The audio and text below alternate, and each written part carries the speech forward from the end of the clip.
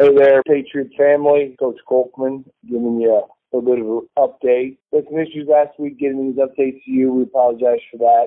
Thanks for checking back, though. We'll keep them coming the rest of the season until we're done. And even after the season, we'll still have updates as we go through the off-season. All about the game Friday night. Disappointing.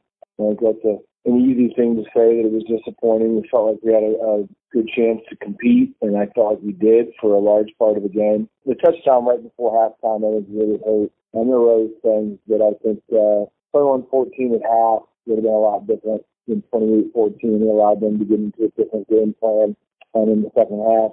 As far as me going back, it's not a big deal. Their head coach is one of my closest friends. He's a great man. But maybe after the game, just seeing some old faces and some people that I've known for a long time, and started coaching my youth program while I was there and those things. It was neat, but I didn't feel anything in terms of emotion.